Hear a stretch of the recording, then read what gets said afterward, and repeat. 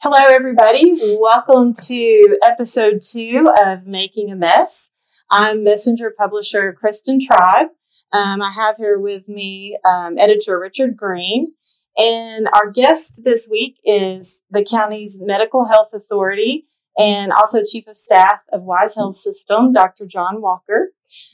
You'll notice, if you're watching the video of this, you'll notice that we're all wearing masks and also seated with some space between us to social distance, because we definitely want to be safe in this, as we're all facing this pandemic and trying to take extra precautions due to COVID-19, which is the main topic for today.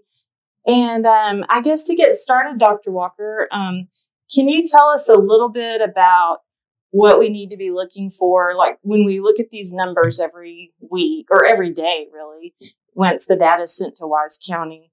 Is there one number that's more important than another, whether it's the positive test ratio or the number of active cases or total cases?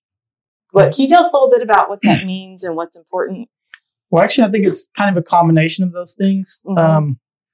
Looking at the new cases that are reported are very important because they give you an idea of the ongoing or increasing activity in the area. The active cases are certainly important. However, it's extremely hard to keep up with the actual number of active cases. Because it is hard to get follow-up on patients once they've been confirmed to be a positive. Mm-hmm. So all that has to be taken into account. And it does become a difficult job for the county officials because that's what they rely on a lot to make some of their decisions for the county. And I'll take this opportunity to say our judge, J.D. Clark, and our emergency management coordinator, Cody Powell, did an excellent job looking at evaluating those numbers and advising the county on what to do. Absolutely. This has just been uncharted territory for all of us. And even Kristen and I, we've been trying to wrap our heads around this for so long. And the question we get posed a lot on social media is, why is this different than the annual flu, or why do we need to take this so serious? And as a doctor, why do we need to? Well, if you look at it from a epidemiological standpoint, it's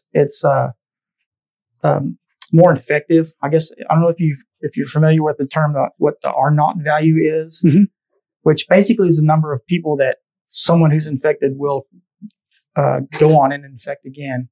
And although that number varies, it's probably about 2 to 3 times higher than what the general influenza number usually is. The mortality rate associated with the COVID virus is much higher than the flu, even though the actual number of cases that we've counted is not nearly as high. The actual mortality rate is much higher.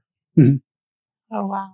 Yeah. I know there's been, at different points through this, kind of, you would hear different things. And so just due to the, I think, evolving nature of it all, but it's led to a little confusion about who is most susceptible. I mean, obviously, older people are. What about kids and teenagers? Originally we had heard that it wasn't as big of a threat to them, but that doesn't seem to be the case now. There's been some reports that there are increasing cases among children. And those who do catch it and get what's this multiple inflammatory syndrome, they have a potential for not doing well at all. But still, the most susceptible crowd is the older folks. Okay. Say older folks, 65 and older. And also there's a few, if you have some comorbid conditions like diabetes or hypertension or COPD, those are things that make you more susceptible to not having as good an outcome if you actually get sick with it. And we've taken several precautions here locally. And of course, why are the social distancing guidelines or restrictions, why are they so important? Well, they do studies on how far the transmission of the viral particles can disperse with a sneeze or a cough or talking in different scenarios. And 6 foot happens to be the number that they come up with. Some people say it's a little less, some people say it's a little more, but that's not a bad range to kind of shoot for. Mm-hmm. The mask obviously prevents some of the droplets from going either way, either passing them out or breathing them in if you're out in public. Mm-hmm. So it may not be a foolproof method, but it does cut down transmissibility significantly. Mm-hmm. And, we're entering a holiday weekend here, and it seemed like we had a spike in cases statewide after the last holiday. What are some things that people probably need to do heading into this holiday weekend? Well, obviously the things that we've been preaching since almost day one, which is wear a mask, practice the social distancing, wash your hands a lot. Those are the things that will help you the most. I think one of the things that everyone seemed to find out is a big risk is just large group gatherings. Mm-hmm. is one of the biggest things. If we can prevent the large group gatherings, that will cut out the infection rate tremendously, I think. Mm-hmm. What are some of the symptoms that people should look for? I know I've talked with several people, and we've even had the discussion here in our office. Like, if somebody starts feeling bad, should you immediately try to go get a COVID test, or should you wait a little bit and look for certain symptoms, or what do you recommend? I think still the recommendations are, well, first of all, some of the symptoms, the obvious symptoms would be from a respiratory virus. Mm-hmm. The fever, cough, shortness of breath. Those are the symptoms right from the start. Okay. They've come up with some other things that people have been found to have, and that can include upset stomach, diarrhea, nausea, vomiting, loss of taste. There's a lot of weird presentations that are out there. I forgot what else you said.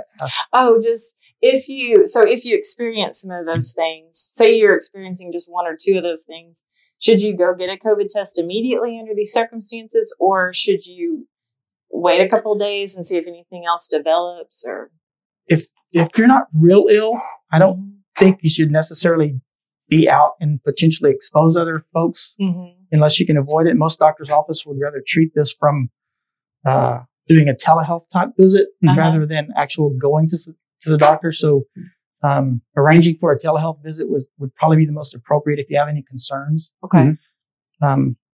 Getting a test really doesn't do anything other than confirm if you have it or not. So I wouldn't recommend going to the emergency room unless you really start feeling ill from this, or having some shortness of breath or high fever, and just feel like you're declining. Yeah. Okay. Mm-hmm. Okay. Well, it sounds like all good tips, everything to keep us safe. Hey, we appreciate all your help, Dr. Walker, I think, and also the county, as you mentioned, everything. I know I can't imagine how difficult this time has been for you and the fellow health professionals.